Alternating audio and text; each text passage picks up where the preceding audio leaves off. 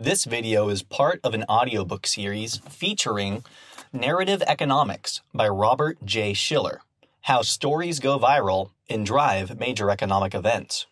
For more audiobooks, please visit my YouTube channel or my website for downloads. Chapter 13. Labor-saving machines replace many jobs. Concerns that inventions of new machines that are powered by water, wind, horse, or steam, or that use human power more efficiently, might replace workers and cause massive unemployment have an extremely long history. These perennial narratives are reappearing with modification in the 21st century and could become important problems damaging confidence, as they did in the past. In this chapter, we consider a number of technology narratives, often using the terms labor-saving machinery or technological unemployment, that went epidemic and then faded, including the Luddite event in 1811, the swing riots in 1830, the Depression scare of 1873 to 79, the Depression of 1893 to 97, and the extended Great Depression of 1930 to 41. From ancient times to the swing riots. Talk of automatic machinery replacing human muscle power goes back to the ancient world. The Iliad, Homer's 8th century BCE epic, describes a driverless vehicle, the tripod of Hephaestus, that navigates on its own. Homer refers to the vehicle as automatic. Aristotle, around 350 BCE, raised the possibility of machines replacing humans, saying, quote, "For if every instrument could accomplish its own work, obeying or anticipating the will of others, like the statutes of Daedalus, or the tripods of Hephaestus, which, says the poet, of their own accord entered the assembly of the gods. If, in like manner, the shuttle would weave and the plectrum touch the lyre without a hand to guide them, chief workmen would not want servants, nor masters would want slaves." End quote. The statues of Daedalus were said to be able to run or walk like modern-day robots. Hero of Alexandria, said in the 1st century BCE, wrote in the book Automata, describing how to make a programmable tripod of Hephaestus, as well as a coin-operated vending machine, and other remarkable devices. Water-powered mills began grinding grain into flour by the 1st century BCE. So the idea of machines replacing jobs was in place long before the start of the Common Era, along with fears of unemployment. Searching 18th century newspapers, we find evidence of great interest in how technological advances are changing the economy, but without much alarm about technology's effects on jobs. The term Industrial Revolution does not come up at all in a search of 18th century newspapers. Historians only introduced that term later on. By the 19th century, concerns about technology-based unemployment took center stage. The narrative was particularly contagious during economic depressions when many were unemployed. The defining event was a protest in 1811 in the United Kingdom by a group that claimed a mythical man, Lud, as their spiritual leader. The mutation that renewed the old narrative and made it so virulent in 1811 was a new kind of power loom that was eliminating weavers' jobs.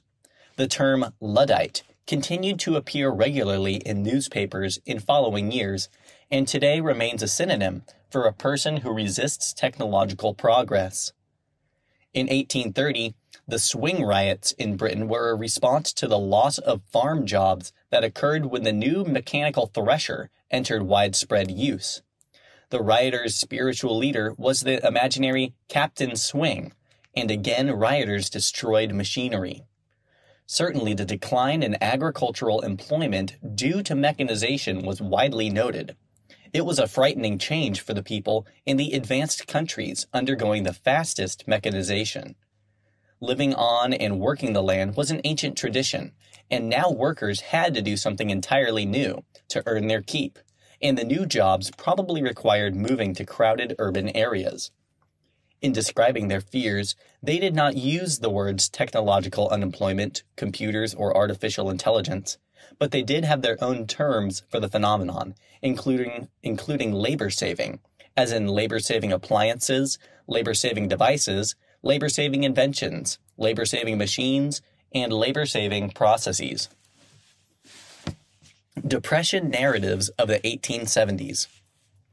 In the Depression of 1873 to 1879, a particularly strong depression in the United States and Europe, there was concern that labor-saving inventions were at least partly to blame for high unemployment, which took center stage in the popular consciousness, likely worsening the depression.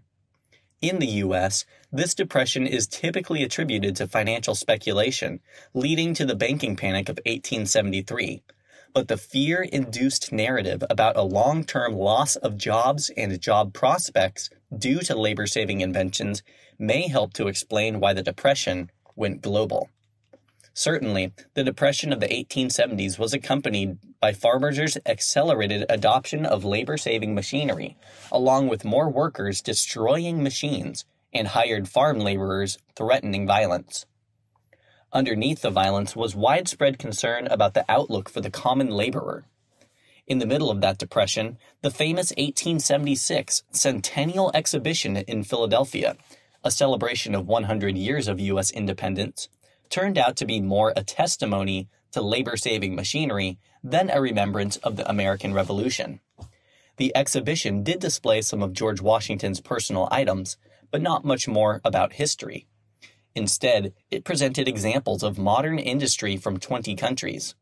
The visitor's guide describes one of the most dramatic exhibitions in the gigantic machinery hall. Quote, "In the center of this building is located a 1,400 horsepower coreless engine, capable of driving, if required, the entire shafting necessary to run all the machinery exhibits. This engine has a 40-inch cylinder with a 120-inch stroke, and was constructed for this special service. It will be run when required, but it is expected that the engines on exhibition will do a portion of the work of driving the shafting. The main lines of shafting are at a height of 18 feet above the floor and extend almost the entire length of the building. Counter shafts extend from the aisles into the avenues at necessary points." The exhibition also gave reason for alarm regarding jobs in agriculture. Quote, "Among the most extensive and interesting exhibits will be the agricultural machines in active operation, comprising everything used on the farm or plantation, in tillage, harvesting, or preparation for market, manufactured foods of all kinds, and all varieties of fish, with the improved appliances for fish culture." End quote. Though impressive, the Centennial Exhibition's technological exhibition led to fears about jobs and the horrible human effects of unemployment. The Philadelphia Inquirer in 1876 wrote, quote, "Want of employment leads to discouragement, hopelessness, and despair. It overflows almshouses, charitable institutions, prison houses, and penitentiaries. It degrades manhood. It ruins families. Misery, crime, and suicide follow in its wake. It supplies ready victims for the gallows. Today, one man does what would have been the work of 150 years ago. The steam power of 7 tons of coal is sufficient to make 33,000 miles of cotton thread in 10 hours, while, without machinery, this would equal the hand labor of 70,000 women. Consumption does not keep pace with the production by machinery. Markets become glutted." End quote. As a result of these fears, in 1879, Senator George Frisbee Hoar of Massachusetts set up a committee to inquire and report as to the extent to which labor-saving processes have entered into production and distribution of products to the displacement of human labor. However, by 1879, the counter-narrative had already developed. Labor-saving processes will increase the number of jobs, not decrease them. One editorial in the Daily American, dismissing the worries about replacement of labor by machines, noted, quote, "The whole tendency of labor-saving processes is toward the elevation of the laboring classes, and if the change is accompanied by some hardship, so is every step in the progress of the human race." End quote. This editorial sounds very much like arguments made today to reassure workers regarding the fear of job loss, but the overall discussion of labor-saving machinery during the Depression of the 1870s suggests that such arguments were not persuasive. Henry George's 1879 bestseller, Progress and Poverty, faced these issues head-on. The book held that the immense technological advances of the time were creating inequality and increasing the number of people who lived in poverty. The book asserted, quote, "For if labor-saving inventions went on until perfection was attained, and the necessity of labor in the production of wealth was entirely done away with, then everything that the earth could yield could be obtained without labor, and the margin of cultivation would be extended to zero. Wages would be nothing, and interest would be nothing, while rent would take everything. For the owners of the land, being enabled without labor to obtain all the wealth that could be procured from nature, there would be no use for either labor or capital, and no possible way in which either could compel any share of wealth produced. And no matter how small population might be, if anybody but the landowners continued to exist, it would be at the whim or by the mercy of the landowners. They would be maintained either for the amusement of landowners or as paupers by their bounty." End quote. At this time, the phrase "push a button" arose to indicate a mechanical actuation that completes an electrical circuit. For example, in 1879, the news described an invention in France that would allow a horse's rider to push a button to deliver an electrical shock to the horse, a system that could be used to discipline a misbehaving horse. Labor-saving inventions and the Depression of the 1890s. Such inventions only exacerbated fears of unemployment. An 1894 editorial in the LA Times blamed the severity of the 1890s depression on labor-saving inventions. Quote, "There is no doubt that the introduction of labor-saving machinery and the consequent increase of production has had more than a little to do with the present depression in business. It is true that during the past few years, the increase in the invention and adoption of labor-saving machinery has been so great that the community has hardly been able to keep up with it." End quote. The article went on to list recent examples of labor-saving innovations. Quote, "In the manufacture of hats, machinery has multiplied the productive power of labor nearly 9 times. Manifestly, we can't wear 9 times as many hats as formerly. By the adoption of improved processes, the labor involved in the production of flour has been reduced 80%, yet we can each eat no more flour." End quote. That same year, the San Francisco Chronicle chimed in with an editorial about labor-saving machinery. The editorial was entitled "The Great Problem." Quote, "The rich have grown richer, and the poor have grown poorer. Side by side with the growth of enormous fortunes, the hovels of the struggling laborers have become more dilapidated. And to further emphasize the seriousness of these considerations, it may be said that this problem must soon be solved, or there will come a cataclysm which will destroy modern civilization." End quote. In 1895, a new dumbwaiter system was installed in U.S. kitchens in multi-floor buildings. The dumbwaiter had an array of buttons, one for each floor of the building. Press the number of the floor, and the elevator would automatically ascend to that floor and stop there, to return if a button was then pressed from that floor. In "Stores Are Merely Labor-Saving Machines," an 1897 letter to the editor of the Chicago Daily Tribune, the letter writer adds to the growing list of labor-saving innovations. He refers to the department store movement, the movement to build gigantic stores that sold everything imaginable under one roof. The movement had started in 1838 with the Bon Marché department store in Paris. By the 1890s, department stores were an accelerating international epidemic, with continued expansions, glamorizing, and advertising over succeeding decades.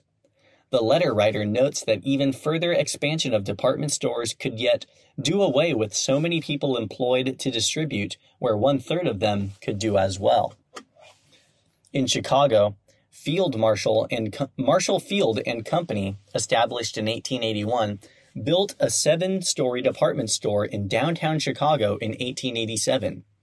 It then built an even more glamorous 9-story store in 1893 to coincide with the large crowds expected to attend the International Fair, the 1893 Columbian Exposition.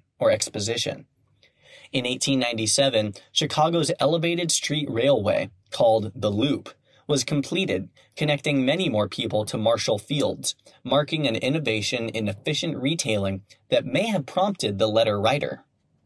Particularly striking during the 1893 to 1899 Depression was a spike in public anger about trusts, combinations of companies that fixed prices at a high level. In an 1899 talk in New York, John C. Chase, mayor of Haverhill, Massachusetts, and former trade unionist, said, "The trust is, in my opinion, a labor-saving machine," apparently meaning that the modern trust adopts such machines in its inhuman effort to dispense with labor. Machines, robots, and future technological unemployment. The notion of a world without labor became more vivid with E.M. Forster, the English novelist famous for such classics as A Room with a View, A Passage to India, and Howard's End. Forster's 1909 science fiction story titled The Machine Stops describes a future in which machines do everything. Quote, "Then she generated the light, and the sight of her room, flooded with radiance and studded with electric buttons, revived her. There were buttons and switches everywhere, buttons to call for food, for music, for clothing.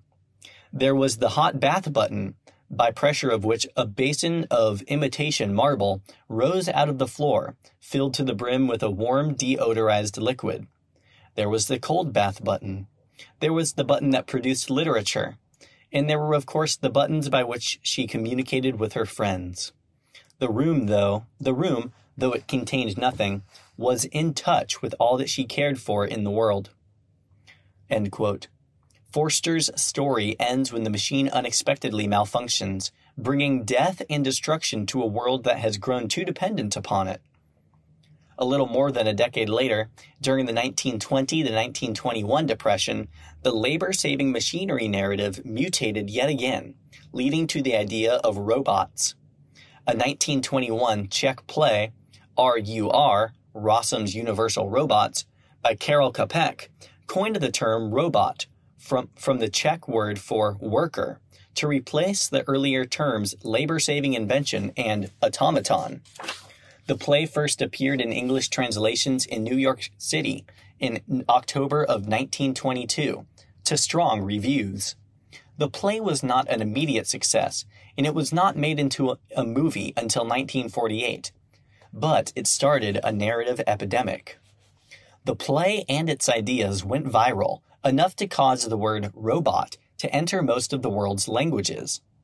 The play tells the story of the scientist Rossum, who invents a robot, and the businessman Domin, who starts manufacturing robots and ultimately faces a revolt of the robots who have developed minds of their own. The idea of a mechanical man who walks, talks, and fights might seem to be more inherently contagious than stories of push-button devices, but Čapek's initial story reached only a small base of people, and so the robot epidemic was gradual. Perhaps the recovery rate was also low because of the constant reminders of technological innovations in the following decades. Very few newspapers mentioned robots in the 1920s, but use of the term grew over the decades. To become more contagious, the idea of a robot may have needed further development by creative people. Before 1930, increasingly vivid narratives of machines replacing people. The story of an automated future was growing more and more vivid, but the stories still seemed mostly remote. The word robot did not become common in newspapers and books until the 1930s, although there were some dramatic exceptions, such as a traffic light, described in the Los Angeles Times in July of 1929, that replaced policemen who had been directing traffic at an intersection in Medford, Massachusetts. Quote, "The robot, which is made up in the usual form of red, yellow, and green light traffic tower, is operated automatically by the automobiles themselves as they pass over sensitive plates set in the street surface. No car is required to wait when there is no opposing traffic. When the car reaches an intersection and the way is clear, the control from the plate in the pavement will give it a green light. If a car is waiting to cross an intersection and the opposing traffic is heavy, the light permitting the car to cross will automatically set in its favor whenever there is a gap and will immediately return in favor of the heavy traffic once the car is clear. The robot handles multiple numbers of machines on the same principle, the streets containing the greatest amount of traffic being emptied or partially emptied first, thus creating a smooth, even flow of traffic through all parts of the complicated square here." End quote. Reading this paragraph, almost a century later, we may wonder why we still find ourselves occasionally waiting in our cars at red lights when there is no opposing traffic. There must have been problems with this particular robot that still do not have an inexpensive and practical solution. But this 1929 story was beginning to have an impact. A decade earlier, a new phrase had entered in the English language to describe the effects of labor-saving inventions. The phrase was technological unemployment. This phrase appeared first in 1917, but it started its epidemic upswing in 1928. The count for technological unemployment skyrockets in the 1930s in Google Ngrams into an epidemic curve much like the Ebola epidemic curve we saw in Chapter 3. The technological unemployment curve peaked in 1933, the worst year of the Great Depression. A parallel epidemic occurred when the term power age, which is now mostly gone.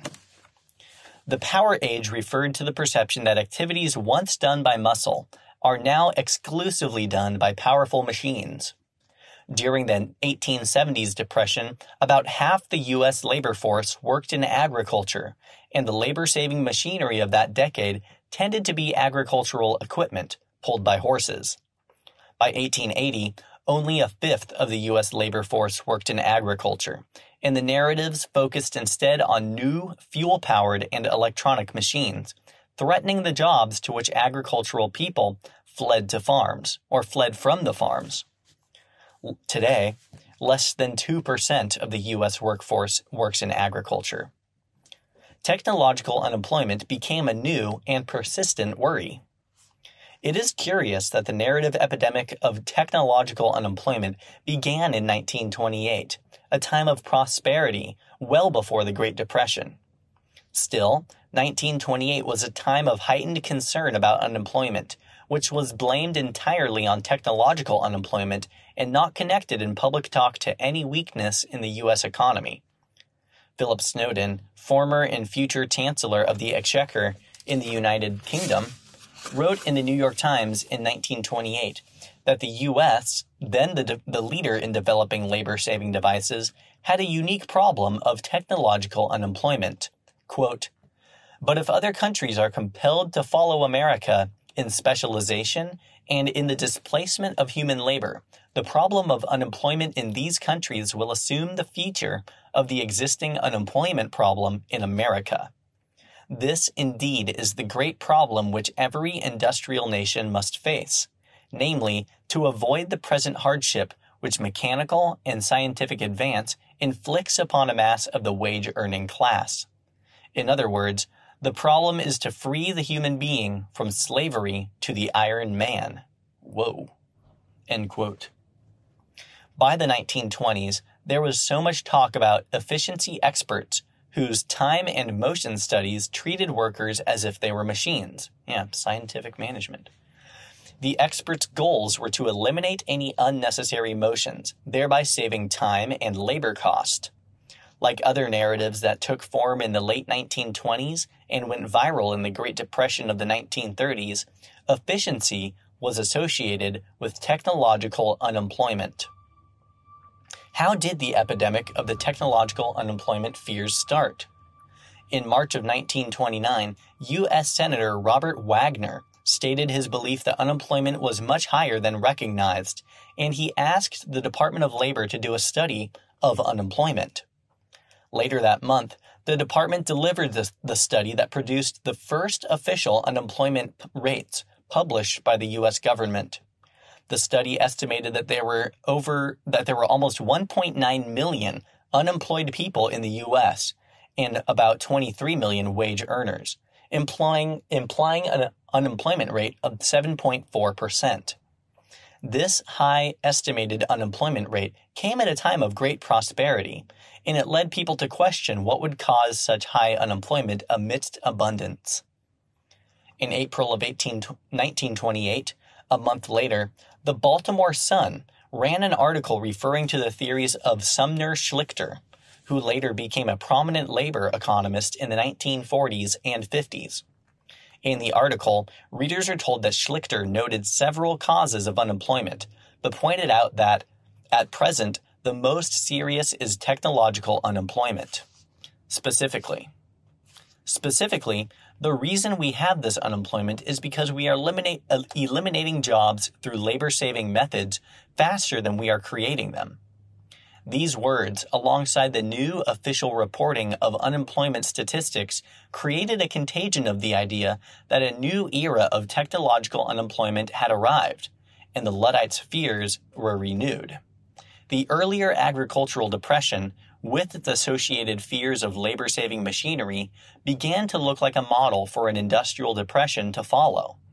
Stuart Chase, who later coined the term the New Deal, in the title of a 1932 book, published Men and Machines in May of 1929, during a period of rapidly rising stock prices. The real inflation-corrected U.S. stock market, as measured by the S&P Composite Index, rose a final 20% in the 5 months after the book's publication, before the infamous October 1929 crash. But concerns about unemployment were apparent even during the boom period. According to Chase, we were approaching the 0 hour of accelerating unemployment. Quote, "Machinery saves labor in a given process. 1 man replaces 10. A certain number of these men are needed to build and service a new machine, but some of them are permanently displaced. If purchasing power has reached its limits of expansion because mechanization is progressing at an unheard of rate, only unemployment can result. In other words, from now on, the better able we are to produce, the worse off we shall be. Even if the accelerating factor has not arrived, the misery of normal unemployment continues unabated. This is the economy of the madhouse." End quote. The book conveyed a sense that the beginnings of the catastrophe were imminent. Accelerating unemployment, it said, if not already here, may conceivably arrive at any moment. This is significant. The narrative of out-of-control unemployment was already starting to go viral before there was any sign of the stock market crash of 1929. During the days of sharp U.S. stock market drops the week before the October of 1929 stock market crash, a nationally reported national business show was running in New York, October 21st to 26th, in a convention center, since demolished, adjacent to Grand Central Station that many Wall Street passed through to and from work. The show emphasized immense progress in robot technology and in the office workplace. It was described after the show moved to Chicago in November thus, quote, "Exhibits in the National Business Show yesterday revealed that the business office of the future will be a factory in which machines will replace the human element, when the robot, the mechanical man, will be the principal office worker. There were addressers, autographers, billers, calculators, cancelers, binders, coin changers, form printers, duplicators, envelope sealers and openers, folders, labelers, mail meters, payroll machines, tabulators, transcribers, and other mechanical marvels. A typewriting machine pounded out letters in 40 different languages. A portable computing machine, which could be carried by a traveling salesman, was on exhibit." End quote. The 1930s. A new form of Luddism prevails. Soon after the 1929 stock market crash, by 1930, the crash itself was often attributed to the surplus of goods made possible by new technology. Quote, "When the climax was reached in the last months of 1929, a period of adversity was inevitable because the people did not have enough money to buy the surplus goods which they had produced." End quote. As noted above, fear of robots was not strong in most of the 1920s, when the word robot was coined. The big wave of fear had to wait until the 1930s. Historian Amy Sue Bix, in 2000, offers a theory to explain why the 1920s were fearless. The kinds of innovations that received popular acclaim in the 1920s didn't obviously replace jobs. If asked to describe new technology, people in most of the 1920s would perhaps think of the Model T Ford, whose sales had burgeoned to 1.5 million cars a year by the early part of the decade. Radio stations, which first appeared around 1920, provided an exciting new form of information and entertainment, but they did not obviously replace many existing jobs. More and more homes were getting wired for electricity, with many possibilities for new gadgets that required electricity. Labor unions in the 1920s tried to sound the alarms about machines replacing jobs, and they sounded those alarms with increasing force as the 1920s proceeded, but the public didn't react much. The labor unions' alarms were not contagious because people had not heard many stories about inventions replacing jobs. By the 1930s, Bix notes, the news had replaced stories of exciting new consumer products with stories of job-replacing innovations. Dial telephones had replaced switchboard operators. Mammoth continuous strip steel mills replaced steel workers. New loading equipment replaced coal workers. Breakfast cereal producers bought machines that automatically filled cereal boxes. Telegraphs became automatic. Armies of linotype machines in multiple cities allowed one central operator to set type for printing newspapers by remote control. New machines dug ditches. Airplanes had robotic co-pilots. Concrete mixers laid and spread new roads. Tractors and reaper thresher combines created a new agricultural revolutions. Sound movies began to replace the orchestras that played at movie theaters. And of course, the decade of the 1930s saw massive actual unemployment in the U.S., with the unemployment rate reaching an estimated 25% in 1933. It is difficult to know which came first, the chicken or the egg. Were all these stories of job-threatening innovation spurred by the exceptional pace of such innovations? Or did the stories reflect a change in the news media's interest in such innovations because of public concern about technological unemployment? The likely answer is a little bit of both. Underconsumption, overproduction, and the purchasing power theory of wages. Unlike the technological unemployment narrative, the labor-saving machines narrative was strongly connected to an underconsumption or overproduction theory, the idea that people couldn't possibly consume all of the output produced by machines, with chronic unemployment as the inevitable result. This theory's origins date back to the mercantilists in the 1600s, but popular use of the terms underconsumption and overproduction first appears in ProQuest and Google Ngrams around the time of the Depression in the 1870s. Henry George described the overproduction theory in his 1879 book, Progress and Poverty, during the Depression of the 1870s, concluding it was an absurdity. The theory of overproduction or underconsumption picked up steam in the 1920s. It was mentioned within days of the stock market crash of October of 1929 in interpreting the crash. The real peak of these narratives was in the 1930s. Underconsumption narratives appeared 5 times as often in ProQuest news and newspapers in the 1930s as compared with any other decade. The narrative has virtually disappeared from public discourse, and the topic now appears largely in articles about the history of economic thought. But it is worth considering why it had such a strong hold on the popular imagination during the Great Depression, why the narrative epidemic could recur, and the appropriate mutations or environmental changes that would increase contagion. Today, underconsumption sounds like a bland technical phrase, but it had considerable emotional charge during the Great Depression, as it symbolized a deep injustice and collective folly. At the time, it was mostly a popular theory, not an academic theory. Despite the obvious reality that deflation necessitates wage cuts, an opposing purchasing power theory of wages became popular in the 1930s.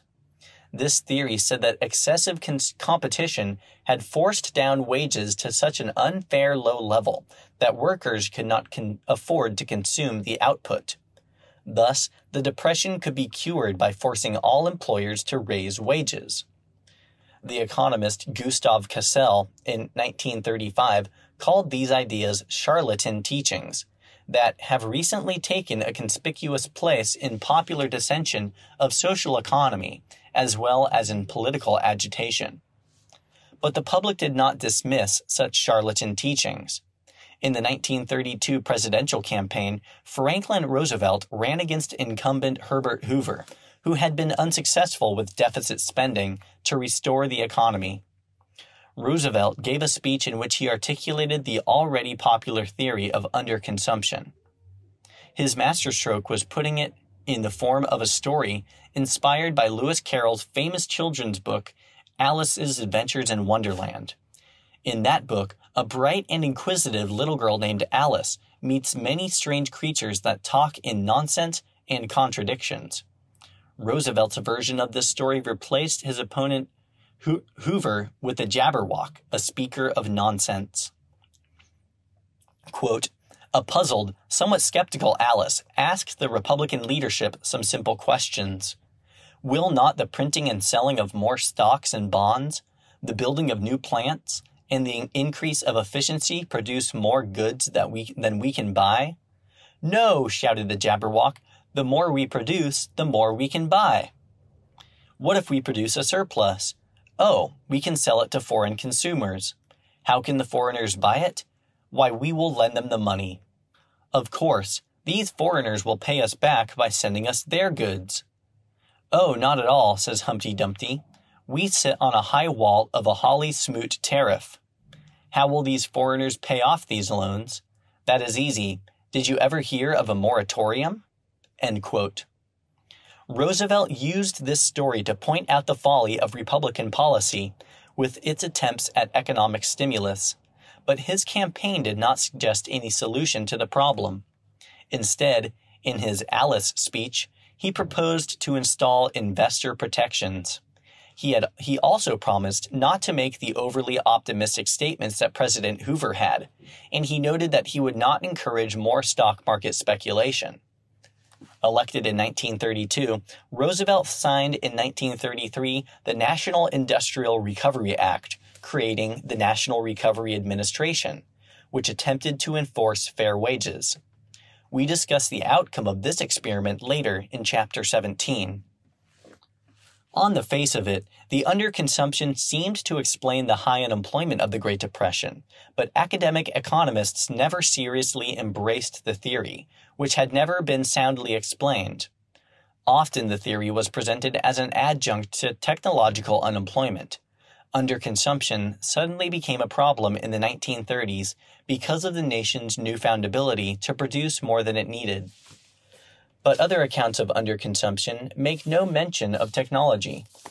For example, in 1934, Chester C. Davis, administrator of the Agricultural Adjustment Administration, described how his agency was redistributing purchasing power to the masses so as to help them spend more and thereby deal with underconsumption. He explained why he thought technological unemployment had suddenly become so important. Quote, "Why does our nation seem to need this supplement to the market mechanism after 158 years? You have the answer if you will go back into history and consider the gradual concentration of business into great corporations, of farmers into marketing cooperatives, and of labor into collective bargaining associations. These have reduced the area of the free market and have increased the power of individuals controlling these concentrations." End quote. In other words, Davis saw the concentration of business as amplifying the problem of technological unemployment. The massive unemployment set off serious social problems. For example, in the U.S., it caused the forced deportation, then called repatriation, of 1 million workers of Mexican origin. The goal was to free up jobs for, quote, real, end quote, Americans. The popular narrative supported these deportations, and there was little public protest. Newspaper reports showed photos of happy Mexican Americans waving goodbye at the train station on their way back to their original home to help the Mexican nation. The dial telephone also played an important part in narratives about unemployment and the associated underconsumption. The older telephone, which had no dial, required a caller to pick up the phone receiver and connect to a telephone operator who said, "Number, please." The caller had to tell the operator to make the connection. The dial telephone, which required no contact with an operator, was not invented during the Great Depression. In fact, the first patent for a dial telephone dates to 1892. The transition from the non-dial telephone to the dial telephone took many decades. However, during the Great Depression, there rose a narrative focus on the loss of telephone operators' jobs, and the transition to dial telephones was troubled by moral qualms that by adopting the dial phone, one was complicit in destroying a job. For example, the U.S. Senate in Washington, D.C., replaced its non-dial phones with dial telephones in 1930, the first year of the Great Depression. 3 weeks after their installation, Senator Carter Glass introduced a resolution to have them torn out and replaced with older phones. Noting that operators' jobs would be lost, he expressed true moral indignation against the new phones.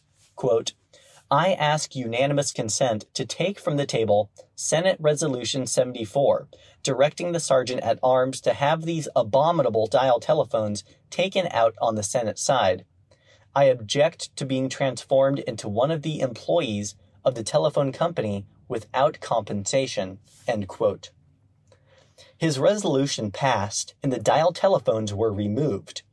It is hard to imagine that such a resolution would have passed if the nation had not been experiencing high unemployment. This story fed a contagious economic narrative that helped augment the atmosphere of fear associated with the contraction in aggregate demand during the Great Depression. The loss of jobs to robots, that is, automation, became a major explanation of the Great Depression, and hence a perceived major cause of it. In an article in the LA Times in 1931 was one of many that explained this idea. Quote, "Whenever a man is replaced by a machine, a consumer is lost, for the man is deprived of the means of paying for what he consumes. The greater the number of robots employed, the less is the demand for what they produce, for men cannot consume what they cannot pay for. This condition is inescapable. No political panaceas can alleviate this purely human distress." End quote. Even if a man hasn't lost his job yet, he will consume less, owing to the prospect or possibility of losing his job. The U.S. presidential candidate who lost to Herbert Hoover in 1928, Al Smith, wrote in the Boston Globe in 1931, quote, "We now know that much unemployment can be directly traced to the growing use of machinery intended to replace manpower. The human psychology of it is simple and understandable to everybody. A man who is not sure of his job will not spend his money. He would rather hoard it, and it is difficult to blame him for doing so as against the day of want." End quote. Albert Einstein, the world's most celebrated physicist, believed this narrative in 1933, at the very bottom of the Great Depression, saying the Great Depression was the result of technical progress. Quote, "According to my conviction, it cannot be doubted that the severe economic depression is to be traced back, for the most part, to internal economic causes. The improvement in the apparatus of production through technical invention and organization has decreased the need for human labor, and thereby caused the elimination of a part of labor from the economic circuit, and thereby caused a progressive decrease in the purchasing power of the consumers." End quote. By that time, people had begun to label labor-saving inventions as robots, even if there were no mechanical men to be seen. One article in the LA Times in early 1931, about a year into the Great Depression, said that robots were already the equivalent of 80 million hand workers in the U.S. alone, while the male labor force was only 40 million. A word is born: technocracy. By 1932, the bottom of the stock market decline, the U.S. stock market had lost over 80% of its 1929 value in less than 3 years. We have to ask, why did people value the market at such a low level? A big part of the answer was a narrative that went viral. Modern industry could now produce more goods than people would ever want to buy, leading to an inevitable and persistent surplus. This new narrative became associated with two words that left ordinary people out of the economic picture: technocracy, a society that is commanded by technicians, and technocrat, one of these now powerful technicians. These words weren't new to the 1930s. They had been used occasionally in the 1920s to refer to a theory that the government should be run by scientists who could assure world peace. Thorstein Veblen had written a book, The Engineers and the Price System, during the previous Depression, 1920 to 1921, that envisioned a world run by a Soviet of technicians. But the words took on a new meaning with the explosion and duration of unemployment by the early 1930s. A Columbia University group with revolutionary pretensions called itself Technocracy. Led by engineer Howard Scott, it was composed of scientists from across the United States. By 1933, Scott was as famous as movie stars of that day. The technocracy movement created its own jargon and proposed a new kind of money, electric dollars. As explained in a 1933 book, The ABC of Technocracy, written under the supervision of Howard Scott and published under the pseudonym Frank Arkwright, electric dollars represented units of energy. The name Arkwright appears to have been inspired by the life of Richard Arkwright, the inventor of the spinning frame, a water-powered spinning machine that displaced jobs and resulted in anti-machinery riots in 1779. The Arkwright book and its ideas went viral, particularly with the idea that modern science would soon transform the economy, even eliminating money as we know it. The story has many similarities to the Bitcoin story, right down to the use of a pseudonym, Frank Arkwright, like Satoshi Nakamoto. According to the ABC of Technocracy, the U.S. economy had an installed capacity of 1 billion horsepower. It also stated that 1 horsepower equals 10 men's labor, and that running the machinery for the 10 laborers required only 2 8-hour days a week. Thus, the book gave credence to the idea that the rising unemployment of the Great Depression was the beginning of an alarming new permanent condition. The conclusions reached by one report were disturbing indeed. The situation we are now facing is entirely without precedent in human history, because up to less than 100 years ago, the human body was the most efficient machine for energy conversion on Earth.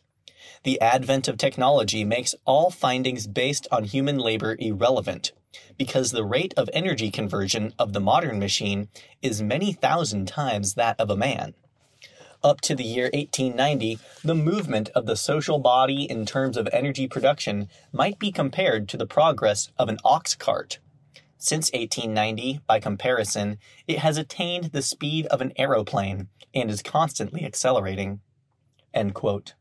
The idea that the world would now belong to the technicians who designed and ran the machinery was naturally frightening to those who did not deem themselves capable of becoming scientists, that is, most people, and it would have resulted in a hesitation to spend, invest, and hire, which worsened and prolonged the Great Depression. The New York Times in 1933 described some amazement at the strength of the technocracy fad. Quote, "The sensational nature of the technocratic case caused a mass movement that was almost hysterical. Many of those who read Scott's prediction that there would be 20 million unemployed within 2 years unless something were done along lines set forth by him, vague as those were, looked to the imminent collapse of our industrial and economic system. Business contracts were even held up because of the fear engendered by technocracy." End quote. The technological unemployment narrative appears to have saturated the population by sometime in the 1930s. Afterward, references to it did not need to use the phrase technological unemployment because everyone understood the concept. For example, a long 1936 New York Times article deploring the tragic effects of long-term unemployment on the human spirit and on family relations did not refer to any theory of unemployment beyond stating that the unemployed people described having been superannuated less by age than by newly invented machines. The narrative turns to World War II. Although the technological unemployment narrative faded after 1935, as revealed by Google Ngrams, it did not go away completely. Instead, it continued to exert some influence in the run-up to World War II, until new narrative constellations about the war became contagious. Many historians point to massive unemployment in Germany to explain the accession to power of the Nazi Party and Adolf Hitler in the election of 1933, the worst year of the Depression. But rarely mentioned today is the fact that a Nazi Party official promised that year to make it illegal in Germany to replace men with machines. Charlie Chaplin's 1936 movie, Modern Times, marks a narrative that was so powerful that it remains in collective memory today. The movie contained a hilarious scene in which a company adopts a new technology that allows it to streamline the workers' lunch hour by having robotic hands feed the employee his lunch. When Charlie Chaplin is fed his lunch, the machine malfunctions and speeds up to such a rate that it creates a terrible mess. Not coincidentally, the story was contagious at a time of high concern with labor-saving machines. Searching for mention of robots in the news during World War II, we find some examples. Early in the war, a Yale scientist, Clark Hull, was working toward eventually developing armies of robot soldiers. But the account of his efforts seemed far off and far-fetched. The robot bombs and robot planes used by the Nazis later in the war were reported to be ineffective. Instead, the news was filled with narratives of great heroism by real human soldiers. To go viral again, the labor-saving machines narrative needed a new twist after World War II, a twist that could seem to reinforce the newly rediscovered appreciation of human intelligence, and ultimately, of the human brain. The narrative turned to the new electronic brains, that is, computers.